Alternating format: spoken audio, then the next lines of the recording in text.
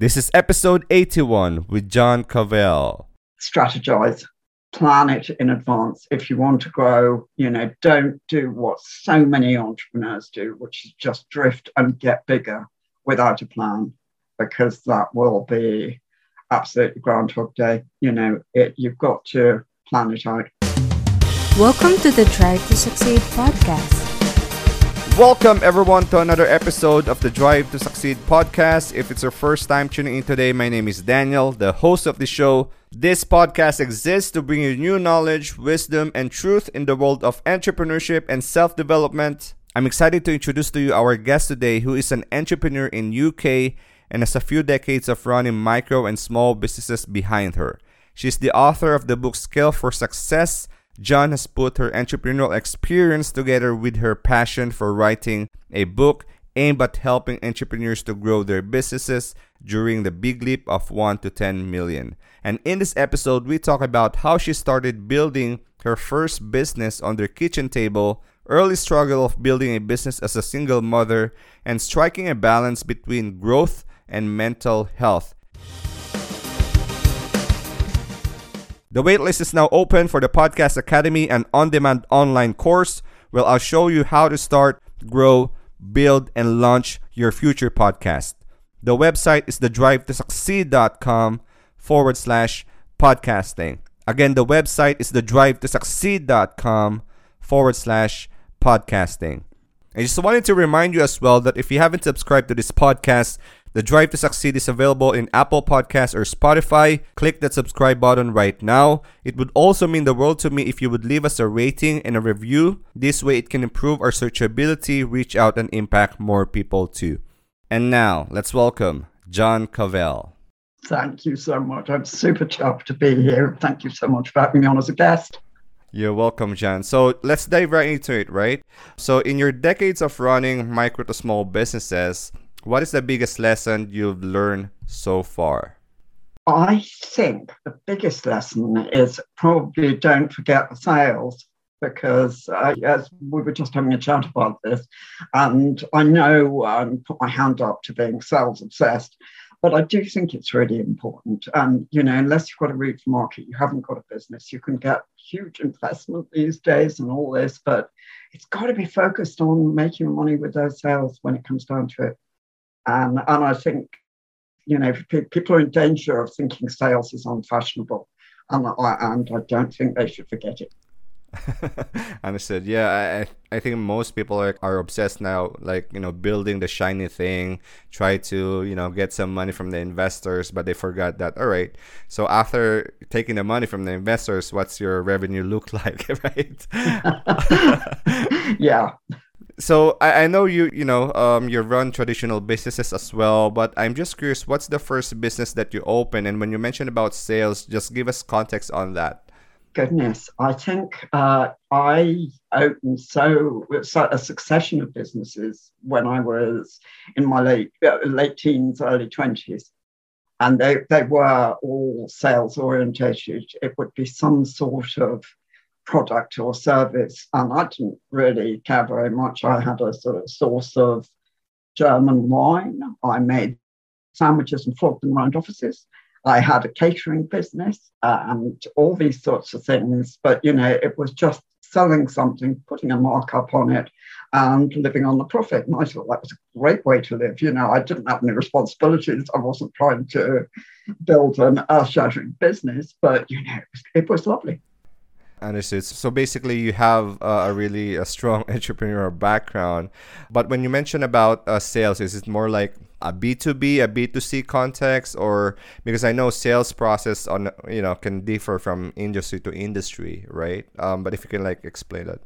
I agree. And sometimes when I run out of cash, I have to take a job, and those tended to be in B2B sales.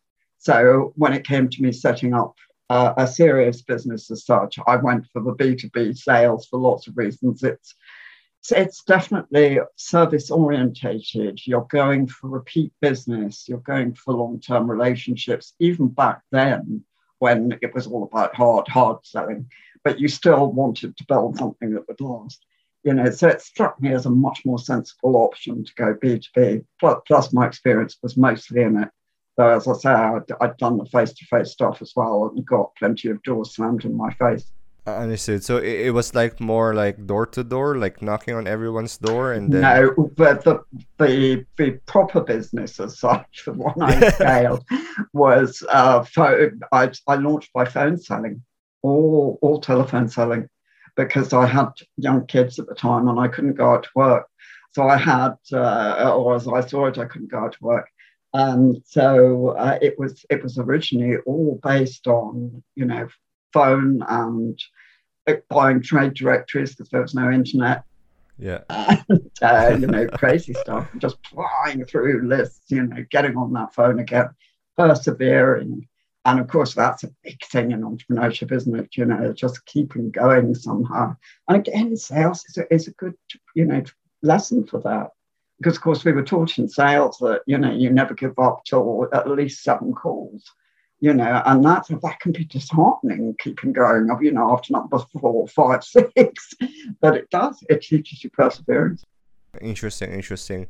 So I know most people right now, when they started to like open a business or start a business, one of the things they think about is like, all right, so what should I post on social media, or how can I, build my publicity versus getting picking up the phone and start making a profit. Because I think in every entrepreneur, that should be like the main core skill that one must have, like picking up the phone, interrupting someone, introducing yourself. I think now it varies from sector to sector. You can't do as much of that in direct sales to the consumer. But, it still comes back to B2B sales techniques for big contract, big business-to-business sales. So it's essential there. And I still think it's a good skill for everybody to have. And, yes, both need social media. It's more of a complete package now, isn't it? But that, of course, requires sales and marketing departments to talk to each other, which is one of the challenges, I think, in running a business, because sales and marketing don't tend to be best friends. Yeah, exactly. Like, you do your job, I'll do ours, and Yeah. Understood. And so basically, one of the things I think you mentioned, before we start recording, is you help entrepreneurs how to scale from $1 million to 10 million. I don't know if that's pounds or dollars, but obviously there's a different context or different skill set and mindset when you're running from 0 to 1 million, and then from 1 million to 10 million. Can you just explain, what's the difference, and how can anyone who's listening right now, maybe they're running like 100,000 a year or 500,000 a year, how can they reach that gap, or what's the process looks like? Absolutely. I mean, it's very difficult, as you say, to, it's why I'm not too bothered whether it's pounds or dollars, because it's an approximate amount depending on sector. But as you know so well, it's that leap between small business or the fast growth startup, but into a separate entity type creation of a business. And whatever stage that takes, size that comes in, you're absolutely morphing from a caterpillar to a butterfly into something completely different. And so it's that big leap that I was aiming to help people, because it's a toughie. It's really tough. Understood. And when is this book launching? Scale for Success is out now, right? Or it's out in the UK now, and it comes out in Australia and the States within 10 days now. So yeah, we're jolly nearly global, which is pretty exciting from Bloomsbury. Understood. And what made you decide to write this book? I'm sure, why now? I mean, that's the big question. Well, time. Having not got a business of my own anymore, I actually had the time to write it, as opposed to writing articles, which I've done for many years and loved doing. I love writing about entrepreneurship and entrepreneurs, studying and learning from them. But, it struck me that I actually had the time, and it's been a lifetime dream to write a book. And so why not try and launch a new career? But I was very tough to get a proper contract with Bloomsbury to do it, so I'm very lucky. And when you mentioned when you were like starting your own business, and you mentioned earlier in this interview as well that you thought you will never see your kid doing that, because I think one of the challenges when you start your own business is that sometimes you need, in the beginning, you might want to work for 14 hours or even some like crazy 16 hours a day.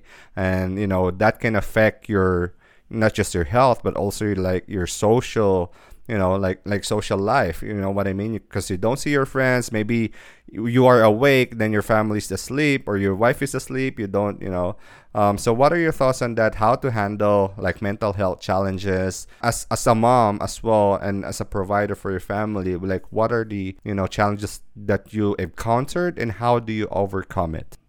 I'm so glad you brought that one up, and I know you've gone through the burnout route, because that's what happened to me in the end. You keep going, particularly as a single parent and a solo entrepreneur. That's a vicious combination, because you really have got nowhere to turn. And, it's that old thing, you can't keep going forever, and you can't hydrate the donkey if the well's dry. It just comes to a grinding halt, and it took me 20 odd years to burn out, but I got there. And it's so lucky we are talking about all this now, because it's so important to realize that you are not something that can keep going forever, that you will run dry, and you must prioritize it. And, that's your physical health and your mental health, because in the long run, it will be a bad investment if you don't. It's a short-term process to put yourself last. Yeah, exactly. And I think there's one phrase that like I always remind myself, like, if you put zero in everything that you own, maybe your car, your house, whatever that is, and then you put one that represents your health, if you remove your health and it becomes to zero, everything will become to zero, no matter how big the number is. I know, you're so right. That's such a good way of putting it. And isn't it odd that as entrepreneurs, we have this belief that we can be Superman, or we should be Superman? I'm not sure which it is. But, we think we can rise above that and just keep going because we should. And, we're mortal like everybody else and come badly unstuck in the end. Understood. And obviously, if you're running a B2B business as well, like you mentioned earlier, what made you think is that right now, like if you observe, from the generation to generation to generation, is there a difference now being a female entrepreneur or female founder versus a male founder? If there are some, because I think a majority of my listeners are, women as well. So how can they like come across in a way that they are not being intimidated by the opposite sex? It's odd. It never worried me when I was selling. But when, of course, I grew my business, I got into manufacturing, which meant I was often the only woman in an all-male firm, so there might be me and, 40 men. Mm-hmm.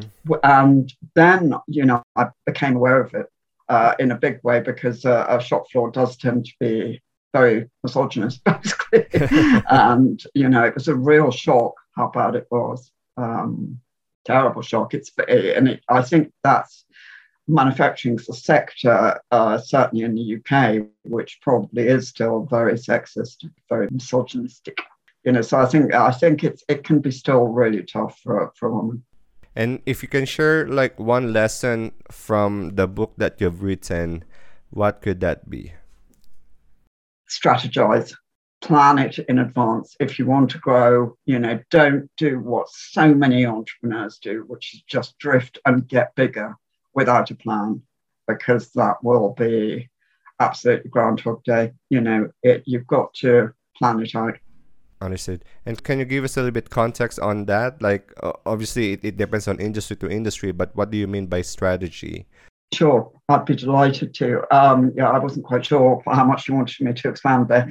But you're thinking, you want to plan out your money, you want to plan out your people, and plan out where you aim to get to, obviously, in a certain amount of time, and then break it down into goals, and how much resources in each case you'll need to do. Take the time in advance to plan your systems. All these things are going to pay off, because you are creating something that will stand on its own, as opposed to you doing it at midnight. Understood. So when you mention about strategy, money, people, goals, what is the end goal? Do you have an exit strategy or? I'm a huge fan of an exit strategy, to be honest, particularly from my point of view, as I made the mistake of not having a good enough one. And because I was burnt out by the time I tried to do it, I didn't do it very well. So, yeah, I am a big fan of exit strategies. I think, founders are one thing. They are super talented, incredible, creative people. And CEOs are a different sort of talent that take on a business to grow it to another level. And, the founder doesn't necessarily have that. They quite often get bored and impatient when they, in the later stages. And, I've seen this solve problem so many times before, Yeah. and I think we ought to really enjoy being founders, enjoy being creative, put that package together, create a fantastic business off the ground, and then get out and go and enjoy yourself for a bit and come back and do it again. Understood. So you won't recommend like staying in one business, make it your legacy, or make it like a family business that forward, pass it on to your kids or something like that. Well, possibly I'm prejudiced because that was my plan at one stage. And of course, it doesn't necessarily mean it's the best thing for the children. And in fact, in my case, it definitely wasn't. They've gone on to do fantastic things. And, one's got their own business, one's more in the corporate world, but incredibly successful. And, they're having great lives, and neither of them had any interest in coming into the business, and had I been the sort of parent who, was very enforceful and, groomed my child for a business, I personally, I don't think that's a good way to go. I think they're entitled to their own lives. So no, I'm all for letting the kids do their own thing. Well, that's quite interesting how you put it, because like most entrepreneurs or someone who scale their own business, one of the things they think about is, right, how can I make this business, this wealth, or this legacy continue towards the third generation, right? Not just the second, but the third generation. But when you put it like, all right, so let them, because as a parent, sometimes I'm not a parent yet. We haven't had a kid, my wife yet on this recording, hopefully. So just to put that on context, because most parents, when they are like running their own business, they try to train their kids at the early stage, maybe try to teach them how to sell, like you mentioned.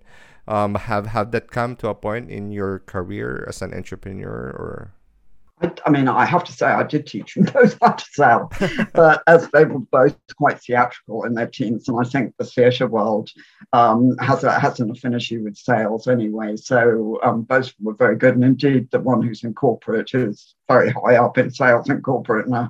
So that bit stuck, but it just I think they saw. But by the time they were in their teens, I was already starting to burn out. And I think they looked at it and thought, not for me, thank you very much. I don't want to go that way, but they wanted a life and they wanted to do their own thing. And like I say, I think that's the best thing you can do for your children is to let them go. Hard though it is, goodness knows, very hard. But, it's their life, not yours. Understood. And as we're reaching towards the end of this podcast, where can people find you and know more about your work, Jan? Absolutely. Well, they can find me at jancavelle.co.uk, and they can find out a bit about the book there. They can download a free chapter and have a try. And as far as ordering it goes, they can go obviously to the Amazon if one's going to promote them. But they can also go to any good bookshop and ask for it, because Bloomsbury tend to sell everywhere, bless them. So, yeah, wherever, it would be great. And, if they want to get in touch with me and ask me anything about the book, it would be lovely to hear from them.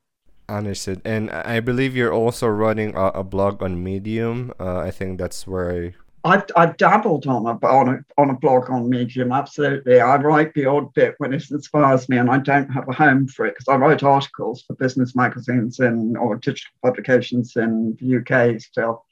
And, occasionally I'll have something I think, I would get that out of my system once. I'll do a medium blog. I really should be more focused about it and actually try and, build my medium followers, but I haven't got that far. But I do have one on that. But I write a lot of articles which are on the website too. And I'll gradually bring them in from where I write from other places, so you get the whole picture. Understood. So you heard it from Jan, everyone. So if you have, after this episode, go to her website, jancavelle.co.uk. You can find out more about her work and her book. If you have any questions, please feel free to reach her out. And before my last and final question, John, I just wanted to acknowledge you for jumping on this podcast with me. I know it was quite short and I really enjoyed our discussion, how you were vulnerable and shared a little glimpse on your personal life. Because I think as an entrepreneur and anyone who is aspiring, that is really important to have that balance between scaling and your mental health. So my last and final question to you, John, if everything is stripped away from you, and you wanted to start all over again, what would be your main drive to succeed? As a parent, I think it's always your kids, so assuming in that strip back, I still have them, they would be the drive. I think if I hadn't had them, I might have gone the writing route a lot earlier. I do absolutely love doing it. Well, I think that's it for today. And once again, thank you so much for your time. Thank you. Are you ready to launch your own podcast? Do you want to learn how to land big-name guests and celebrity experts? Are you still overwhelmed with the confusing information about gear and software you needed? If you are someone who wanted to start a podcast and build a personal brand and spread your message to inspire and impact people's lives, then go to the website at thedrivetotsucceed.com/podcasting. The waitlist is now open for the Podcast Academy, an on-demand online course where I'll show you how to start, grow, build, and launch your future podcast. The website is thedrivetotsucceed.com/podcasting. Again, the website is thedrivetotsucceed.com/podcasting. Thank you so much for listening. If you enjoyed this episode, leave us a rating and a review in Apple Podcasts. This way, it can improve our searchability, reach out, and impact more people too. Once again, thank you so much for listening. Bye for now.